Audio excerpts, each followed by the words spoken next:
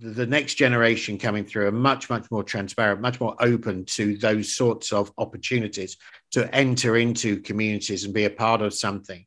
The Startup Student Podcast, the podcast for students who want to be their own boss, where students and experts from across the world and I, Christine, give you practical advice. We are looking into tips all around starting and marketing your own business, as well as productivity to better balance your student and business life. Turn your idea into reality. I'm your host, Christine. Let's start this episode. Welcome back. It's a new week with a new podcast episode, as usual. And this is the Startup Student Podcast that you're listening to, episode 2 of the Innovation Series with James Cracknell. Welcome back, James. Thank you very much indeed. We're great to be back. If you haven't listened to the first episode, please feel free to do so. It's very interesting. We were talking about what innovation actually is and how big companies, small companies, startups can look into innovation. Today, we're going to talk about social innovation, how it drives change in business. And this is something that I know often with all kinds of activities that he's done and outlined also in the first episode. So, James, I'm going to hand over to you for now. Thank you very much indeed. Yeah, you're absolutely right. Social innovation is something which I'm hugely passionate about. I think that there's a realization that businesses just don't operate in a vacuum. So we have an impact beyond the boundaries and the borders of our activity. There's also a big push, and there continues to be a big push away from short-term sort of outcomes, and that often is delivered, if you like, in the terms of shareholder value, financial returns, various things like that. I remember when I was doing a degree in business management and leadership, and I was reading a lot about some of the academic work that had been done in this sort of area. And there was a paper written by Mark Porter and Kramer, and a guy called Kramer. And I think the paper was about shared value. And it really resonated with me, this whole idea of businesses have outcomes beyond their financial. And when you start to think about the impact of those businesses in terms of the social impact that it works with and that it creates, and the ecological impact that it generates. And when you start to think about the triple bottom line that was coined in that particular article, in that regard of the financial, the social, and the ecological, you think about the drivers of innovation within each of those particular areas. And I think for me, it became, again, it was a kind of a light bulb moment that said to me, you know what, business could be doing a lot more. And I think it kind of was a realization when I was working up in London and I was working for a particular investment bank. I would always remember there was this push for corporate social responsibility. And there was a big push within the corporate social responsibility of one of these banks where they were looking at supporting a water supply project I think it was in Africa. And one of their biggest customers at the time was a water bottling distributor in Latin America. And the statistic was that it would take something like 10 liters of water to produce a liter of a bottled water, with all the plastics and everything else like that. And there we were on the other side of the scale, handing over relatively small amounts of money, but to a water sustainability project. And I thought at the time, how bizarre that we're doing one thing that's draining water out the system, only to support another thing that was saying, okay, we're going to support this water, the water sustainability argument. And it just struck me as being very sort of kind of odd. And also just made me question, well, there must be a better way of thinking about this and thinking about how we do this. And when I left the city and I got made redundant in 2011, I sat down and they offered me outplacement as an opportunity to go into. And that's, if anybody doesn't know what outplacement is, there's somebody there that says, we can do your CV, we can get you do this, do that, get you another job, do all of this kind of stuff. And I didn't want any of that because I didn't want to go back to working in London. I wanted to start to invest and build businesses locally. So I decided very much that wasn't for me. But it was still a career change, a career transition that I was going through. And there was lots of baggage that I had around my career and around the way that everything was manifesting itself. And I was signing on at the job centre in Colchester every 2 weeks. And I was thinking to myself, looking around and seeing people who were very similar to myself, people who were certainly of the same sort of age, same sort of kind of appeared to be coming from the same sort of kind of backgrounds. And I thought, well, we're reinventing the wheel, all of us, in terms of what we're doing. So let's build something. Let's build a network. Let's build a community. Let's build something at the end of the day that could actually help people transition in a positive way into using their skills, using their experiences, and develop businesses or support businesses locally, or just simply get them, if they want, another job. So we created an innovative and a socially impactful outplacement organization, and we ran it and set it up as a cooperative. And we helped a lot of people find new employment, new opportunities. And that introduced me to this idea of, well, actually, businesses can do really good things if they put their mind to it and if they start to think about it. That doesn't mean to say every business needs to be a social enterprise, far from it, but every business can have a core purpose. Every business can relate itself to some impact in some way and some shape.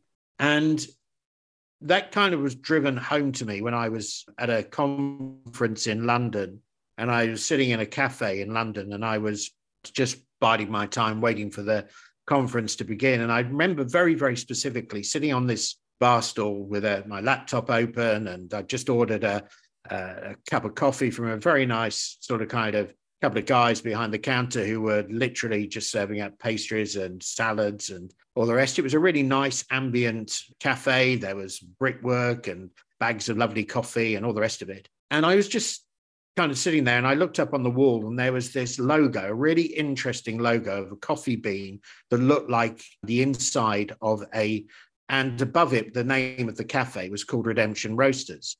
And I remember looking at it thinking, oh, that's interesting. And then beneath that was this very simple paragraph that said, we are the only baristas operating inside Aylesbury Prison, educating young offenders. And it just all of a sudden just changed the whole dynamic of the place. It made me look at the people behind the counter who were serving. It made me think about what their journey was, who they were. And I went up to them and I just said, I hope you don't mind. Can I just ask you, are you involved in this particular project? And they both said, yeah, no, we were in Aylesbury Prison.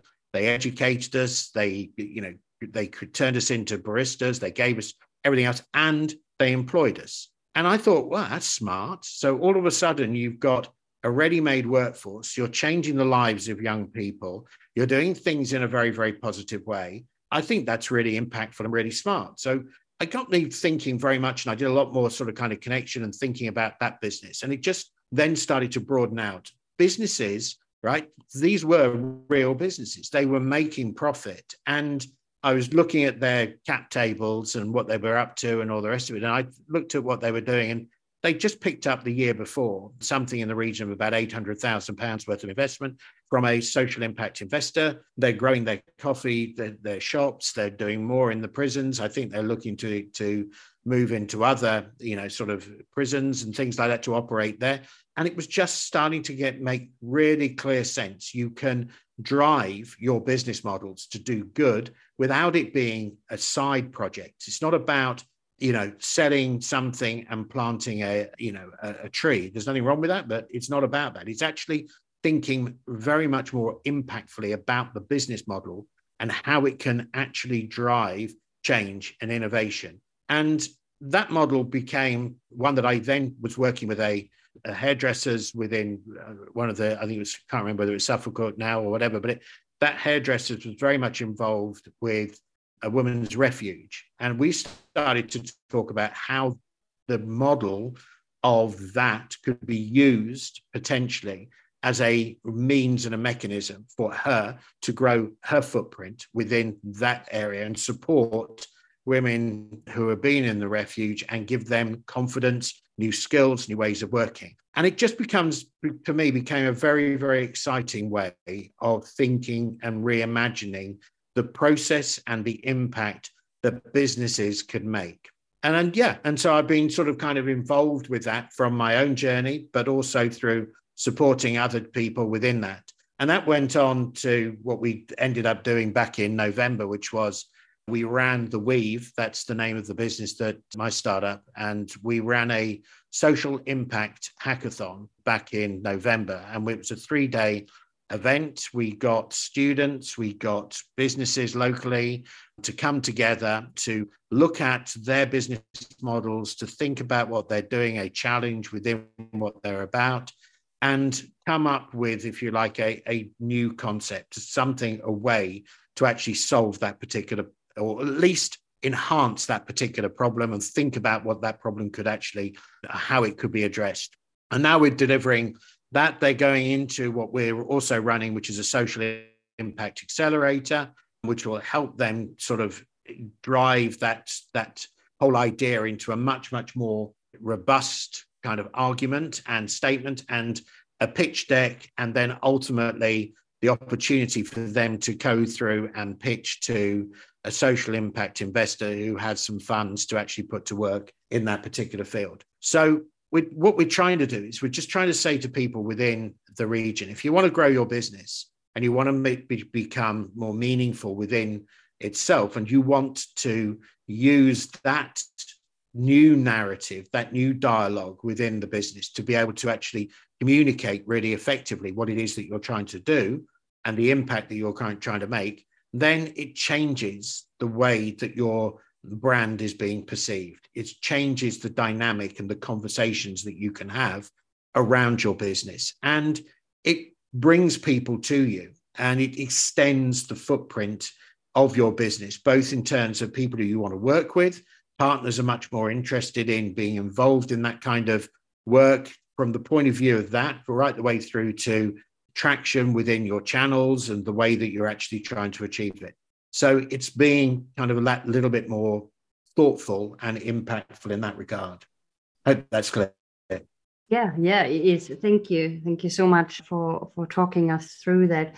And I think it's really important to think about what you said with about everything that you said, but in particular also because you said, oh, you saw something was done in one business, so you were thinking, how can someone else adapt this in their business?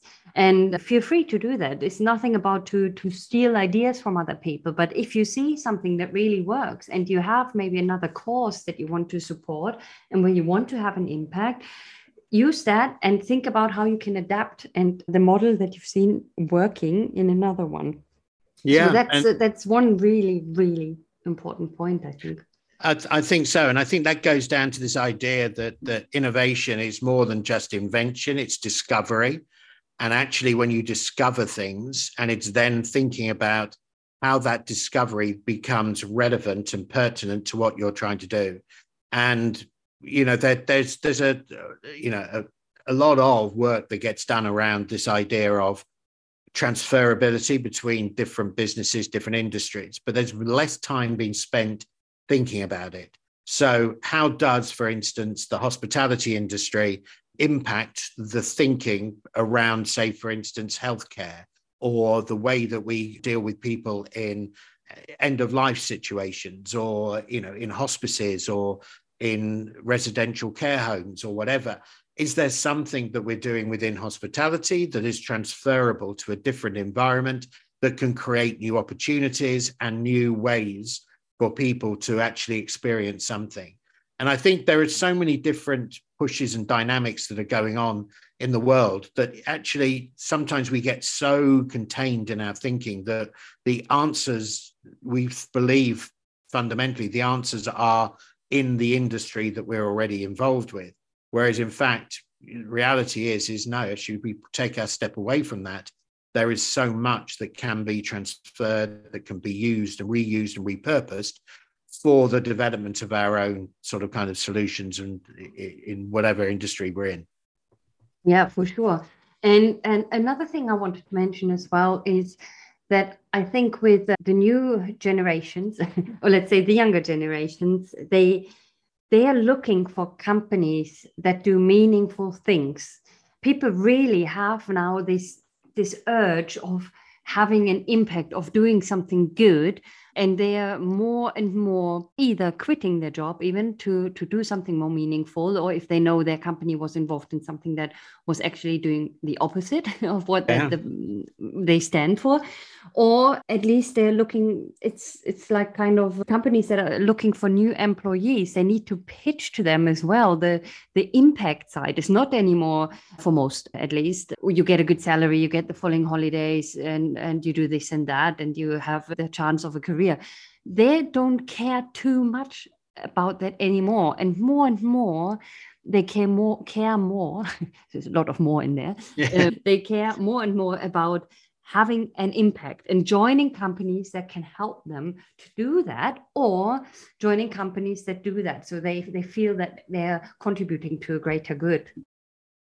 Yeah, absolutely. And I think it's interesting. I had a meeting with a business yesterday over in Kent, and I was talking to them about the next generation, because we're thinking very much about how they can support the university students that are exiting from university with a degree but don't necessarily have the real job experience or the industry experience in the creative tech sector, and what they could be doing to actually help develop that community and the rest.